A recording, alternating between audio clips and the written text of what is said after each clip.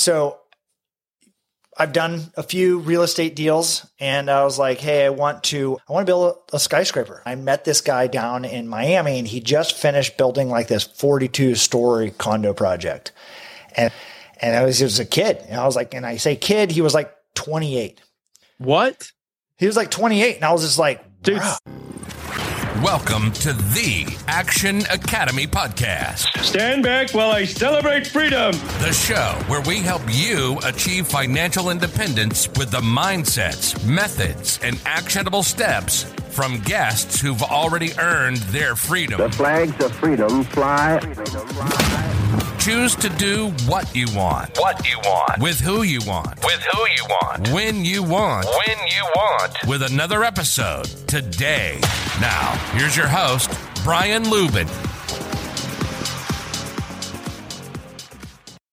Welcome to the Action Academy podcast. I'm your host, Brian Lubin, bringing you the mindsets, methods, and actionable steps for you to earn freedom in your life.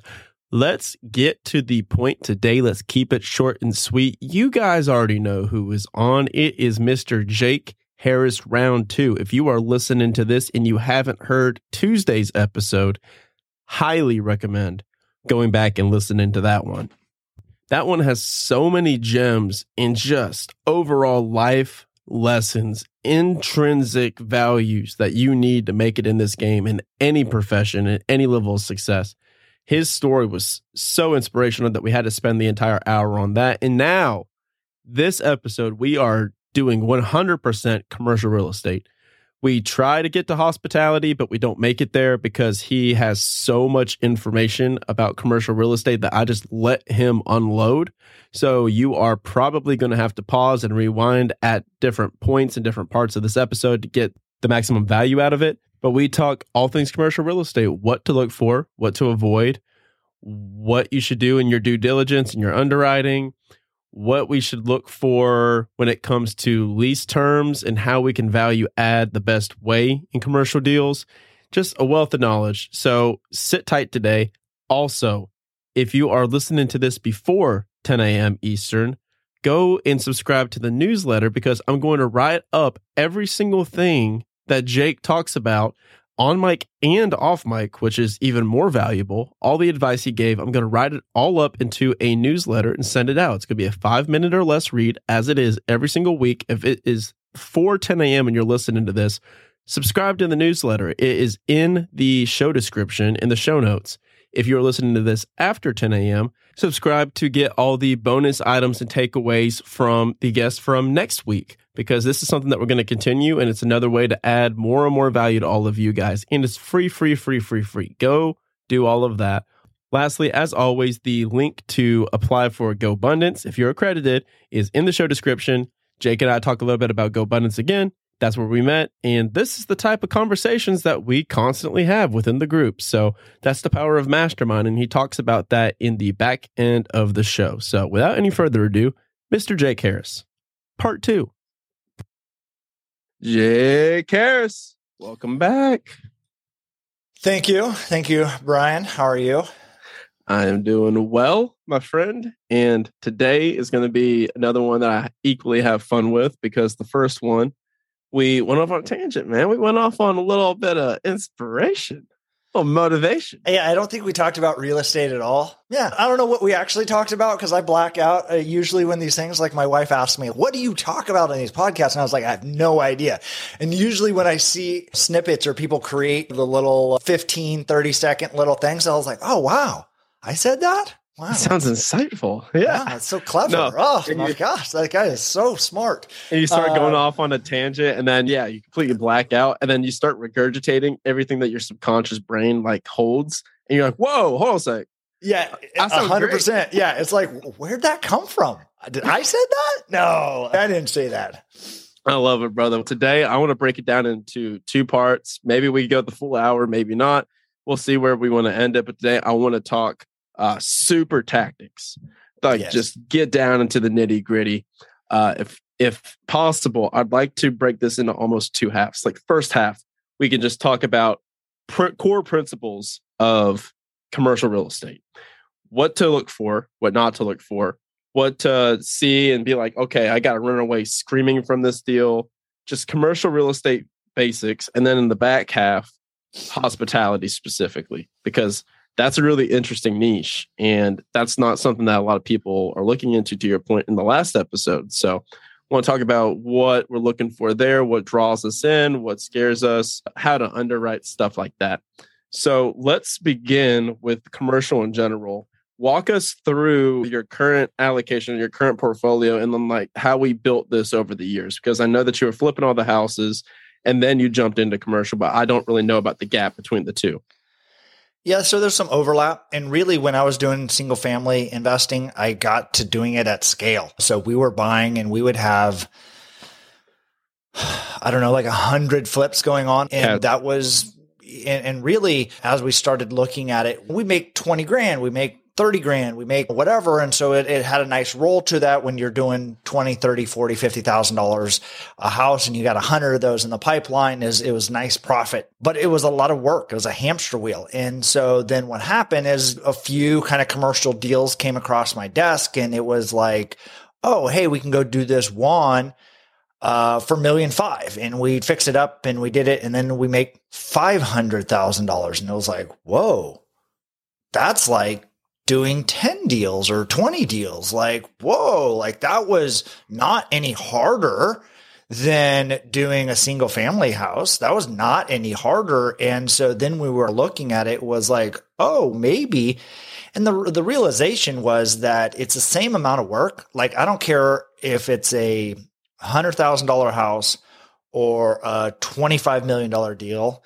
It's like essentially the same amount of work. It's the same steps, the same mechanisms, the same thing that you're going through throughout that process. And so I felt very nervous, especially in a declining value when I started initially investing, of doing high dollar amount like houses, single family. Mm-hmm. The amount of people that can afford $1.5 million house in some of these markets is a very small pool, and it's very subjective to someone's individual taste. A $1.5 to $3 million house, like those do exist. They take sometimes a very long time to sell, or you have to take a very big haircut in the price. And we've done some of those, but it's a little bit more dicey. But like a $2 million commercial deal or $5 million commercial deal, like lots of people are buyers of that. Yeah. And so to me, it seemed risky. So we needed to do scale, and it couldn't be by doing more houses because we couldn't physically or get enough deal into our funnel. So then it was like, how can we do bigger deals? Well, I was nervous about doing bigger dollar amount houses. So then that became that natural progression to layering into commercial deals. Those have then subsequently grown over time. And so I have some deals that are $35, $40 million plus deals. And I have deals that are $2, $3 million. And so when I actually feel like those 5 to 15 is like a good space to play in because it's above the mom and pa kind of investor. And I say mom and pa investor, it's the guy that's got like a 1031 exchange. They got $1 million that they're rolling out. Mm-hmm. They're not basing their investment decisions on fundamentals. They're basing it on avoiding a tax bill, or it's down the street. It's doctor that wants to go buy this office. Him and his collective country club friends can buy that deal.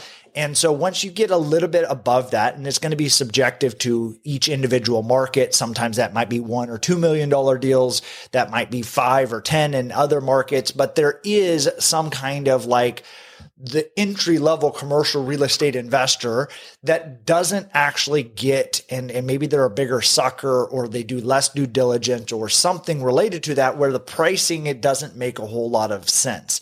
Then you get above those investors is now what I like is it's this gray area. It's not institutional quality. You don't have sophisticated models or capital that you're competing against. And so then when you're not competing against an institutional buyer, but you're also basing your investment decisions on some kind of fundamental approach, is there's less buyers available. And so for me, it is like I can structure a better deal. To your question, about what are deals that you should run away from. And I go, really, there's very few deals that you should run away from because it depends on the way that you structure those deals.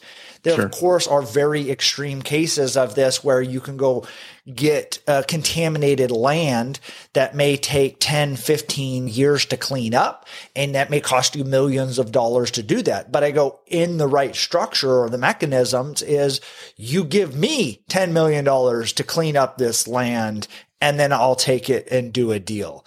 Sure. That could be the right deal structure. And so what you're trying to do is understand the dynamics of what is that deal, the way you're approaching it. And then also depends on your timeline to that, or in your business plan to execute whether it's going to be a good deal. So you may do something that would be a terrible deal if you were trying to get out of it in the next 12 months. But that same purchase price may make sense if you are trying to add value or something that you're holding on for 10 plus years. Okay. And so understanding like what is your business plan, what is it that you're trying to achieve, helps you then also understand the structure of the deal that the deal needs to be. And these are ultimately kind of business decisions. It gets and removes itself from some of the valuations that like a Zestimate is giving or a Zillow or as a single family space. Like a single family home is oftentimes worth more money vacant than it is occupied. That is not the case in commercial. It's all about leases. It's all about the leases. And so something that is vacant can be worth little to no money. And so understanding who and how or it's going to be occupied or who is the tenant right now, what is their credit worthiness, a lot of those things are then become variables of making your investment decision on the commercial side.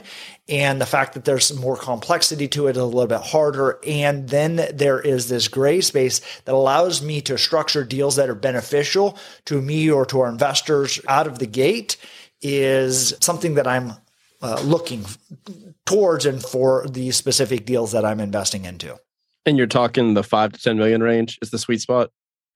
Typically. And so I say it's 3 to 25, 3 to 30. Again, that's going to be subject to each individual market. I've just also found that, as of late, the government went and printed a bunch of money. And so some of those like $3 million deals are less appealing, or maybe that's pushed up to 5. Institutional capital. So the Blackstones, the Carlyles and BlackRocks and the big institutional investors, they've started moving down the chain because they want to do only $50 million deals. To the illustration is it's the same amount of work to do a $5 million as to do a $5 billion deal, like almost the same amount of work. They're paid on fees, and they're also paid on, they go do 20% return on a $100 million deal. There's $20 million profit. They do that on a $100,000 deal. It's $20,000. It's the same amount of work. And so they're like, they want to be rewarded for the work that they're going to do. And then those numbers become much more significant. And if you can do bigger deals, but oftentimes that's because they have tremendous track record, an amazing ability to raise capital, and their cost of capital is like next to nothing. I know that there was a rental fund that I was doing some work with. They had a $500 million line of credit at 0.25% interest from Goldman. Oh, yeah, you told me. Yep. So I go, when their cost of capital is 0.25% and it's $500 million, is your money cheaper than no? Impossible. Well, yeah. And so I was like, so if that's who you're competing against, ultimately you have a higher risk profile and potential of losing money because your cost of capital is more significant. So I don't want to compete against them because they're better. Their cost of capital is better. Their team, they're smarter, they're more sophisticated, they're doing things in a better way. So I don't want to go compete with them. And that's why I say that 3 to 30. And oftentimes it narrows down to maybe that's 5 to 15 or 5 to 25. For me, $5-10 million deals seem quite appetizing for some of the things that we're looking. So we got a buy box established here. And then, so I know that the 3 different levers to pull in one of these deals is like rate, terms, and purchase price. So that's what you're always looking for. And then obviously like the lease length. So how are you normally seeing people finance these? And I'm asking this question just to set it up to us taking a buyer's journey, right? talking to the person that is listening that is maybe a multifamily investor, maybe they're a single family investor, maybe they have 10, 20, 30 single family homes or multifamily units, and they've got some equity, they've got some cash flow, but they've heard about commercial real estate and they know that's the next level up. Let's walk them through, okay, here's where you're at right now. Here's how you're going to go into taking down this first commercial deal and what this looks like. Yeah. So there's a lot of things to unpack in that. And so let's talk about this. I think the big misconception that people have about commercial real estate is that it's going to be easy or there's not going to be any work, that it's going to just be mailbox money. And I have yet to find that to be the case. As an LP investor, when I've invested into other people's deals, that is very hands-off. I'm not the one that's responsible for solving those problems, but I give up control. And so I'm giving them that money to invest into that commercial deal or to invest into a business or whatever that is as that kind of limited partner. And then I receive distributions and cash that's coming in off of those. But when you're actually buying a deal, when you are the sponsor, and then you are going to have to do work, and it is going to be work. And because even with net lease deals that we have, you have stuff come up. Oh, by the way, there's a pandemic. Oh, the city decided to do a bunch of work on the street out in front of your property, and there is driven by, traffic counts. So they want a reduction in rent. A bunch of other things. You're just always dealing with that. And so if you're looking for a stress-free or no work, I've yet to really find that. There are a few absolute net lease deals that exist, but those are traded at very low cap rates because that's what's been priced into the pricing. So let me talk you through that, because the tiers or qualities of a good deal, because that's another thing that I get asked often is people like, I want to buy a good deal. What's a good commercial deal? And I'm like, I have no idea what is a good deal for you. I know what is a good deal for me. I know what my skill sets are, what I'm looking for. I know what I'm looking from a cash flow perspective or a value add component. And to that example is like, there's people that are looking for, I do not want to do any work. Okay, so let's forget those people. Let's completely, those people are not listening to this show. These people are willing to work and they want some damn cash flow. And they've heard about triple net lease and they got a little turned off. Okay. Yeah. And so if they first divorce themselves from the idea that it's going to not be work, and I'm looking for things that have some value add components to it, because I want to be able to toggle and control my destiny moving forward. And so when that looks like that is there may be some vacancy or a lease that is coming due soon that maybe is under market rent or under market rates.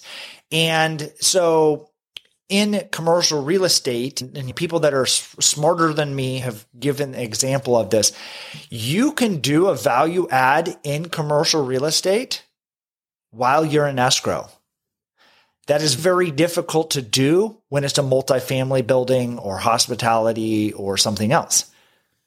So you're like, I'm confused. How can you do a value add on a commercial building when you don't actually own it? The reality is that most commercial real estate is valued on leases. The value add is the lease. So what you need to do is just go find a tenant or lease up that space. And you can do that and start advertising while you're in escrow with the seller's permission. Say, hey, I'm interested in buying your shopping center, your retail center, your industrial building, whatever that has vacancy or is 100% vacant or something like that. But I want to advertise that leasing. I've also found that brokers traditionally are pretty lazy. They don't really want to do work. They don't really care. They'll put a small sign out somewhere on the property. Oftentimes, maybe you've seen it. It's like overgrown, sun-drenched, for lease. And like that is the extent of their marketing for that property. we're waiting for some random person to look on CoStar or drive by that thing, call me up and say, I need that land or that building or whatever. And that's the extent of their marketing. And so technology has allowed this to evolve much faster. And so when I'm looking at it is like, how can we go do a value add? You can go do a Matterport. You can do drone footage. You can do very nice flyers. You can have Fiverr VAs go do this. You can go spend $1,000 and have a amazing marketing flyer that you can not only put up on a listing on a LoopNet or CoStar or Crexi, but you can also blast that out as a PDF, as a mailer to all potential tenants, to all potential brokers, as anyone else in that kind of area that may be what you can identify using technology to say, would you be interested in this space? Here's the thing. Here's what we can do. We're willing to commit TIs. We're willing to do something else related to that at this. And then if you get demand, so you can create a value add scenario while you're in escrow. And what you're trying to do is remove risk from your acquisition while you're in escrow. And while in escrow, you can still cancel. And so you're not really in a place of losing your money, but that intensity of being in escrow is real. You learn more while being in escrow than you will learn in reading books and going to schools and going to colleges and doing all those things. You're going to learn more because it's intense. I feel like I'm buying a $10 million building right now, so we need to do a lot of stuff. A lot of people don't understand how to do due diligence, so they don't do that, or they just bury their head in their sand, and then they close on the property and just hope nothing ever comes up and goes wrong. And so let's hit on that. Yeah. And so I go, so first, what you want to be doing is you want to be very proactive. Be quick to get in something in escrow that makes sense. There's very little risk to being in escrow. You then experience a little bit of risk by doing due diligence, inspection reports, engineering, drone footages, checking out, flying out the property. That's a little bit of risk into the thousands, tens of thousands of dollars. Maybe if it's a super complex deal, maybe $100,000, $150,000. But I go, your risk is much, much lower. Let's call it tens of thousands of dollars, $10,000 to do due diligence on this property. That's a $5 million deal. Mm-hmm. So then when you're proactive, you've got this property in escrow, you're now collectively racing towards a close of escrow time. Your goal is to remove all that risk that would be potentially losing $5 million or whatever that deal was. And so you can go through this and you're looking and identifying those things that we talked about earlier, like, is there contamination? Is the structure, is there something wrong with it? Is there functional obsolescence? Is the code up to date? Are there zoning issues? Has the zoning changed or never changed and is grandfathered in? So then you couldn't get financing on that. And so when you can start eliminating all of these things and variables that are risky, or at least having a solution to them. So they're like, hey, there's the roof is all messed up. I need $250,000 off the price because, oh my gosh, you told me this, but based on the conditions, you're reducing that risk. That also allows you to exercise and do some things around like that value add component. Like, here's my new tenant that I have signed on the lease that's going to pay $15 a year triple net. That also helps with your financing. Then you also know, like, how much money am I going to have to put down on this deal? And if there's are some extreme cases where you buy something that's completely vacant, you sign a new lease to fix it up, and it's going to cost you $3 million to fix it up, to do the tenant improvement. But when it's done, it's worth $20 million. Then you can go take that package to the bank. I'm buying this for $6 million. I'm going to spend $3 million fixing it up to get this tenant in there. And I need some working capital and other things. So I need a loan for 50% of its future value once that tenant moves in. That becomes a very easy yes for a bank, because they're like, do you want to do a 50% loan on this property and you already have the future valuation? Be like, yes, we want to do a 50% loan. So then you can get into that deal with little to no money down.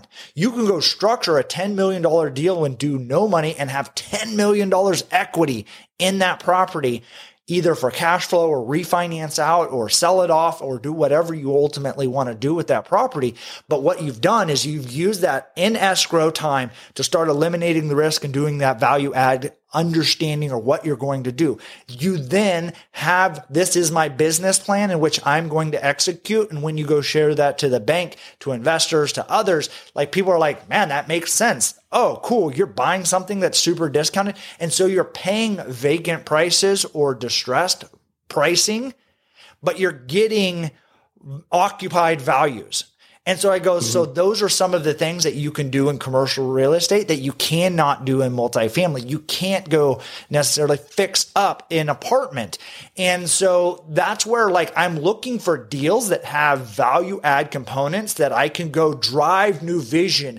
I'm not just grabbing onto this and hoping that this tenant stays in there and I'm going to collect this cash flow. And so I'm always looking for something that allows me to manipulate or craft the future to what it is that I'm going to be doing. And then through that value add exercise is how I can drive value and vision into what this collective deal is. Okay.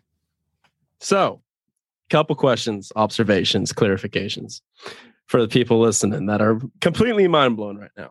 So first and foremost, mindset, right? Yep. We've talked about this. We've talked about this on the show. People, and this is something that Jason helps me with, is people are like, okay, I want $20,000 a month in cash flow. I want to get up to that $10 million net worth. That's going to take this many years. What Jake is talking about, he's doing it in a deal. Like, this is possible, people. The people are doing this and they're on the freaking show and they're telling you how to do this. So it's really cool to be able to see all the different perspectives of it and see that, like you said, as much effort. Obviously, there's career capital that goes into this, and there's 10,000 hours that go into it because a lot of industry terminology and secrets of what to look for, what not to look for. So a couple different questions that I have here, and I'm trying to think about how to phrase them so that we can knock them out pretty quickly to jump into hospitality, like that vertical. The three questions that I have, and that you can tackle any way that you want to in whatever order you want to. First question is, so we've said who commercial real estate isn't for. People that want complete passivity, go be an LP. Who is commercial real estate for and why commercial real estate is one question. Two, how much money should people have in their war chest, liquid, to pursue commercial real estate as a generality? Because this is obviously going to differ with the deals.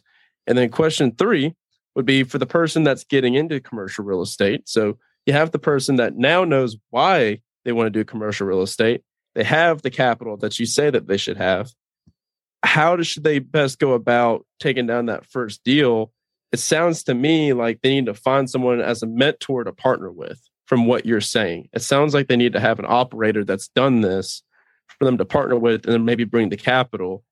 Those are the three questions I want to close on with before we jump into hospitality.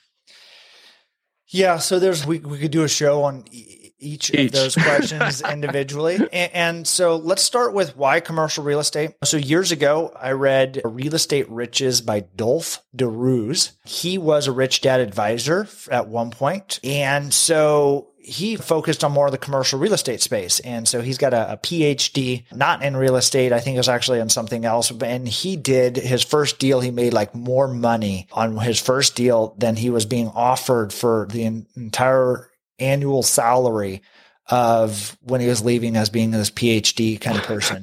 So he was like, why would I go do a job that pays me less than I just did in a deal that took me 20 hours worth of work or understanding?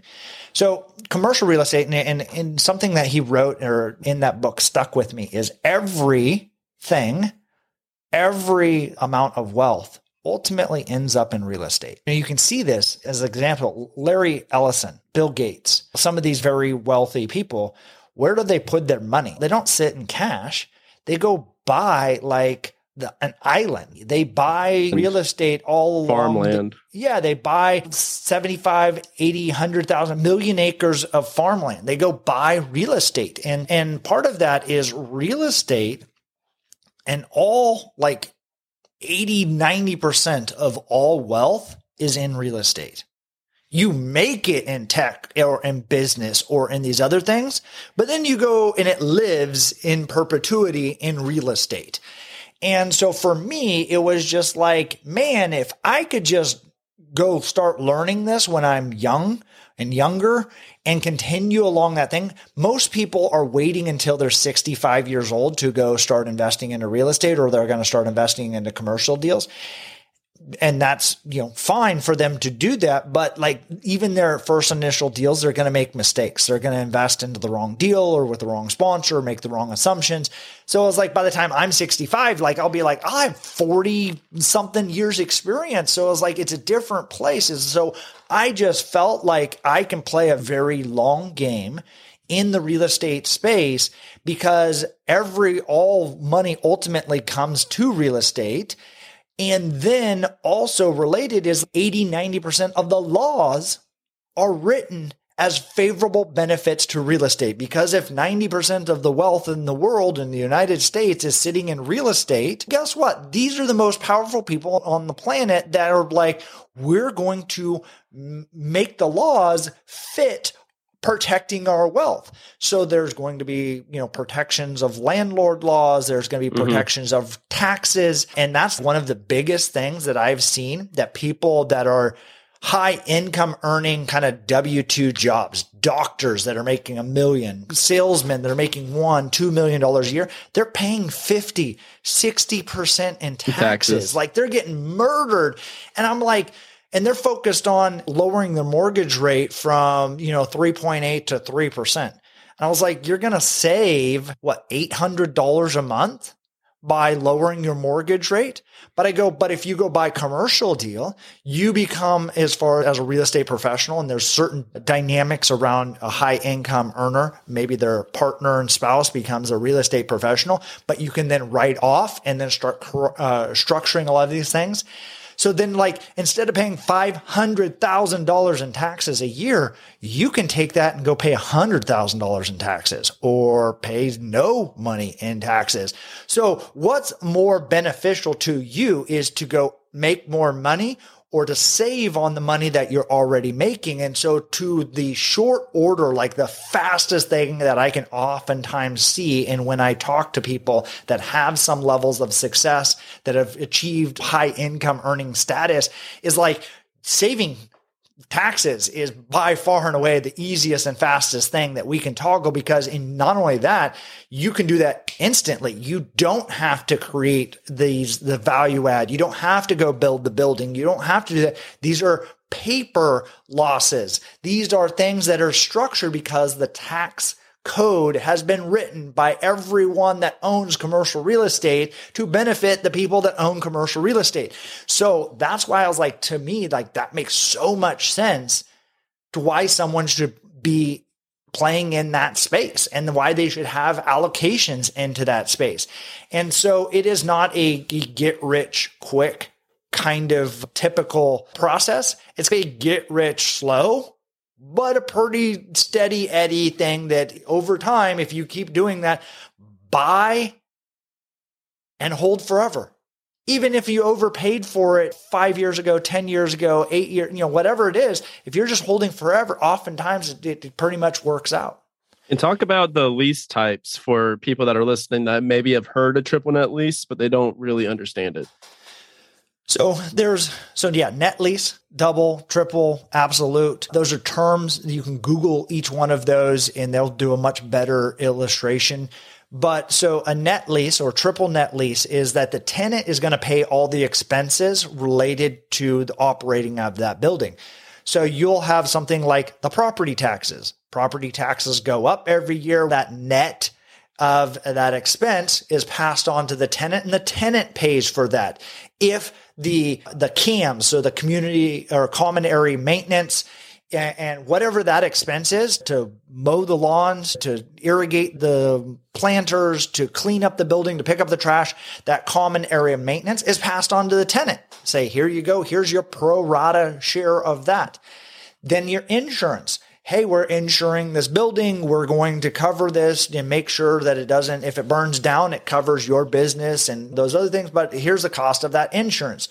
All of those items typically go up every year. You have insurance premium increases. Your property taxes go up. You're paying the maintenance guy or the lawn care provider or the trash. All of those things go up. And so when you have a triple net lease, what it does is it allows you to protect and understand the cash flow that you are going to have coming in. When you are a full service gross or a modified gross or some of these other different ways in which you structure some leases, is as those expenses go up, you're actually making less and less money because you're like, we're renting to that tenant for $10,000 a month. That worked great when it was $10,000 a month and your expenses were $1,000. So you're like, I'm making $9,000, that delta, that profit. As those expenses go from $1,000 to $1,500 to $2,000, 3, 4, 5, 6 years down the road, you're like, I'm only making $8,000 a month. Or I've seen it in other situations where you have this super old lease and they're not covering these expenses. And you're like, this sucks. Like, I don't like them as a tenant. They oftentimes complain. So then what happens is people start trying to eat away or not maintain the property because they're not being able to cover that. And so that also oftentimes identifies where there's deferred maintenance issues in a commercial building. And you can say something's not going right there. And so why you'd want that net lease, and there's some caveats to that about they may be responsible for the building, but you're responsible for the roof. You're responsible for if the roof leaks, or you're responsible for the HVAC unit. So it's still a net lease, but you cover those. And then like in the absolute net lease is you're not doing anything. The HVAC goes out, deal with it, tenant. Deal with it, and you just handle your stuff and you do it. They may have you approve some of their doing. Hey, we're putting a new roof on. Is that okay? And you'd be like, well, what kind of roof? It's a new TPO roof. Oh, cool. Yeah, that's fine. Who's the thing? Did I get covered insurance? They still check with you, even though they're paying for those. So that creates mechanisms. You still have to manage the maintenance people. You still have to manage, like what happens when somebody goes and breaks out your window? You probably have to deal with that. What happens when all the service contracts related to that property, it still work. But collectively, there is possibilities to do this on little to no work. That's what, and why the differences of the lease really do matter. But you have to do a lot of accounting work for net lease deals, triple net lease deals. You have to count all the invoices. You have to account for, and the tenants often want a reconciliation of that. Send me all the receipts for all the work that was done. Send me that because you're telling me it's $3,000 a month. Be like, so there's a lot of accounting that you need to do to make sure that you need to hire them and make sure they showed up and did the thing. Did they do it properly? So again, there is work related to these investment deals, or at least I have yet to find one. You know what? They're ground leases. Ground leases, you do nothing. Ground leases. You rent the ground out. So you just be like, give me this amount of money for the ground. And so you'll see that like a Dunkin' Donuts or a McDonald's or one of these kind of, they're going to build their own building. They're going to manage that. They're going to handle everything. But you're like, great, give me $3,000 a month for that land. And I'm going to do nothing. I don't care if your thing burns down. I don't care if whatever. So there are some, but those are a lot more difficult to structure as far as to find. They have to fit a very specific unique criteria. Yeah. And you'll see like a mall developer will do that and they'll ground lease the parcels on the outskirts. Sometimes they'll sell them. Sometimes they'll just ground lease them. On intersections, those will oftentimes be under a ground lease because it makes sense for a gas station or a drive-through right off the freeway. So there's times in which you can do that, but that's typically the land developer is taking raw land and converting it to something else and then says, hey, I don't want to give up the land, but if you pay me this, I'll let you build whatever you want. Okay, so a lot of information, a lot of expertise. So the one question I'll ask quickly, you also asked about how much money should you have? Sure. Like, you don't have to have any money. Honestly, if this is what you want to start doing, you can figure out how to do things with no money. I don't know if we talked about the guy in Miami from Venezuela that built the high rise. Okay. So this is great for mindset. So I've done a few real estate deals and I was like, hey, I want to build a skyscraper. I want to build high rise. And I was like, man, now I've done these hundreds of millions of dollars worth of deals. I was finishing up grad school. So a master's degree in real estate, in international real estate and finance. And I met this guy down in Miami and he just finished building this 42-story condo project. And it was a kid. And I was like, and I say kid, he was 28. What? He was 28. And I was just like, dude, wow. Send me his information. I was like, bro, you just built this 42-story. Wow. How'd you do that? Was your dad a developer? Did you inherit? Did you drug dealer? I was like, I'm very confused on how a 28-year-old person just built a 42-story building. And I was like, were you in construction? I just got here from Venezuela 3 years ago with no money. And I've never done real estate in my entire life. And I'm just I'm even more confused now. I was like, bro, what did you do? What? And he's, no, I was just told that America is the land of opportunity. You just come here and then you can just go create and do these things and take action. And I was just like, okay. And so I just saw that there was this old broker sign grown over with weeds that said for sale. And I called them up and I said, hey, this land you have here that says for sale, is it still for sale? And they said, yes, it is. It's however much amount of money, $5 million for this piece of land because it's in Miami Beach. And he said, oh, that's fantastic. Great. Let's do a deal. So he took that. He saw down the street was an architect and a builder that was building this other high rise kind of thing. They said, hey, could you build one of those over there on this lot? And they went, oh yeah, it's almost actually very similar. We could almost build almost the exact same building right there. It worked really well. And they're like, oh, he's, wow, that's great. Yeah. The agent, they said, hey, you should talk to the agent. They've been doing all the sales for this deal. And so you should talk to them. And they went and talked and they said, oh my gosh, we have overwhelming demand for this. We can actually start doing sales for you, do up some renders, do up some things and start soliciting people that are wanting to buy that potential property. And so and then Miami is a weird place as well, where you can just walk around on a street corner and say, hey, I'm building a $70 million tower project. And you'll probably find somebody that has some money that can partner with you. Mm-hmm. They're like, oh, that's amazing. You'd be like, here's some of the pre-sales, here's some of the things, and I need to do this to complete the plans and the architecture and the other things like that. And they're like, wow, that seems so cheap. I only got to put $1 million up to go finish the plans for that. And we're in escrow and we're working towards it. Great. So then they got enough sales where they were selling out through the building. So then the bank was like, oh yeah, with all your deposits and the way this thing's done, we'll finance this deal. Great. That's a good builder. That's a good architect. That's a good location. We have all these pre-sales. Great. Let's do the deal. And so he started building out that building immediately, had all the pre-sold out. And so he ended up making $30 million, I think it was, on the first deal, on the first piece of real estate that he ever bought in his entire life, straight away, fresh off of coming in from Venezuela into Miami. And so I'm just it hit me over the head like a 2x4 where I was just like, oh my gosh, how many of these limitations are my own self-limitations. Oh, yeah. And the reality was it was all me holding myself back thinking I don't have enough experience. I haven't done enough of those deals. I haven't done X, Y, and Z. And so what happened and what that was is an illustration to me that you don't need money to do a deal. It is not a lack of resources. It's a lack of resourcefulness.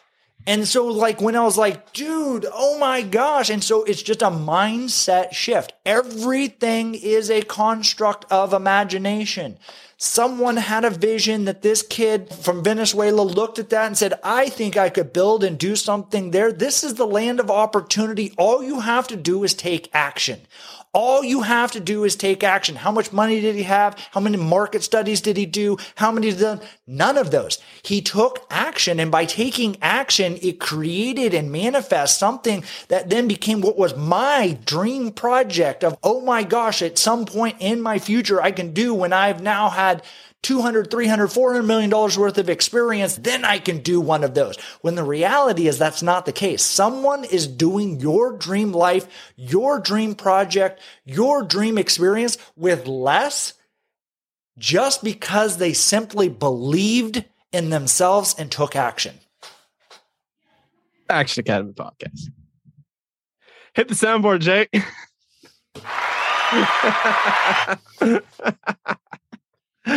Oh man, fired up.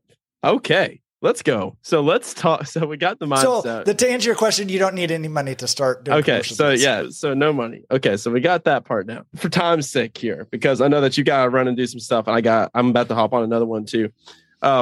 Best resources. What are some resources that people can go to? Because for commercial real estate, obviously, yes, you can manipulate the lease. You can do a lot more value add without having to do actual stuff to the building. Like with multifamily, you could almost have to break it down to the studs, rebuild it. That's what they're looking for. Here, you're just manipulating a lease, and you can be able to have the triple net lease. You can have all this different stuff. There's thousands of different benefits to doing commercial real estate. What are some resources that somebody can go look at besides obviously your book, plug your book, and where else can they go to dive into this now, so that they can know what to look for when they're taking down this $42 million condo? Resources. I think things about being around other people. You are the average of the 5 people you spend the most time with. I think mindset of that is it's peer pressure. And so then your group, obviously we're part of GoBundance, a mastermind group. You're collectively getting around people that you're just like, my mind's blown all the time. It has nothing to do with age. There are people that have less experience, different understandings of things. And so it changes your mind. It becomes a paradigm shift for you. And for me, at least, is being around other people that are proactively creating their life, and being alongside of them is like they drag you up. The tide gets raised. And so what does that do for somebody that's looking to get a commercial real estate? Get around other people that are doing the thing that you want to do. Go to, if it's a meetup or to a club or an investment committee or whatever group, a mastermind that's doing the things that you want to do, spend that money. And it's not going to necessarily be cheap. There's some times where I hired a coach and it's $2,000, $3,000 a month. And you'd be like, great, but did they give you a lot more intensive focus? And that $30,000 allowed you to go make $3 million? Mm-hmm. Did that being around that in that mastermind group that maybe cost 10 grand, did that 10 grand allow you the new opening of the aperture and that you poured into it that made you, $10 million? Absolutely. Those things are possible. And so I say that because there is no true real hack. Like you just go do this, you do that. The holistic approach of you shifting your mindset becomes one of the most beneficial things that you can do, because now everything is possible. And it's not just about doing this deal. It's like, how do you do all the deals? How can you get even, and they're going to give you stage advice. There's people that give me stage advice, and things that we talked about on the previous show about Robert Kiyosaki just throwing out comments of be wary, young man, of failure and these other things. I wasn't in the place that could hear it or listen to it. But if you are in an environment where you have people that have a little bit more sage wisdom, and it's not just one person, but it's multiple, they may also help you prevent from doing the wrong thing. And I think collectively, when you're in a group that cares about each other, that wants the tide to be raised, and then you have access to those types of people, is that, hey, Brian, I need advice on this because you do that. Or, hey, Aaron, this, or Maddie, or whoever else. And so you can dive into very specifics of, I don't know how to do this, but I know somebody that does. And they're going to be able to give you a much more condensed, shortcut version and allow you to see the other side. And there's times I've told people to not do a deal. I would not do this deal. They did it anyway, and that's fine for them. It may actually work out just fine for them. Mm-hmm. Maybe it doesn't. As far as I can give them that advice because I'm collectively in a group like that. So screw your book then. Nobody read the book. Screw Catching Knives. Yeah, I was like, and honestly, that's a great, because it's, again, building your mind, getting around the right team, doing those things. Those are good tactics. Gives you, and really, especially in a distressed environment, that I think there is going to be a little bit more distress because people are just betting on the come forever. Mm-hmm. Interest rates being super low forever, rents going up forever. And I still think there's going to be the vast majority of real estate will be just fine. Let's go, brother. Let's get you to that. Thanks again, as always, for coming on, buddy. Love having you as a friend. Love having you as a mentor. This has been phenomenal. And it's been truly a masterclass in commercial real estate. Go get your blood drawn, dog. Go get your blood. Cheers. This has been Brian and Jake Harris signing off with the Action Academy podcast. You've been listening to the Action Academy podcast, helping you to choose what you want, with who you want, when you want. You've been given the gift of freedom. Don't turn your back on that. We hope you've enjoyed the show, and we hope you've gotten some practical and useful information. Make sure to like, rate, and review the show. We'll be back soon, but in the meantime, hook up with us on social media. Remember, financial independence is freedom. The flags of freedom fly.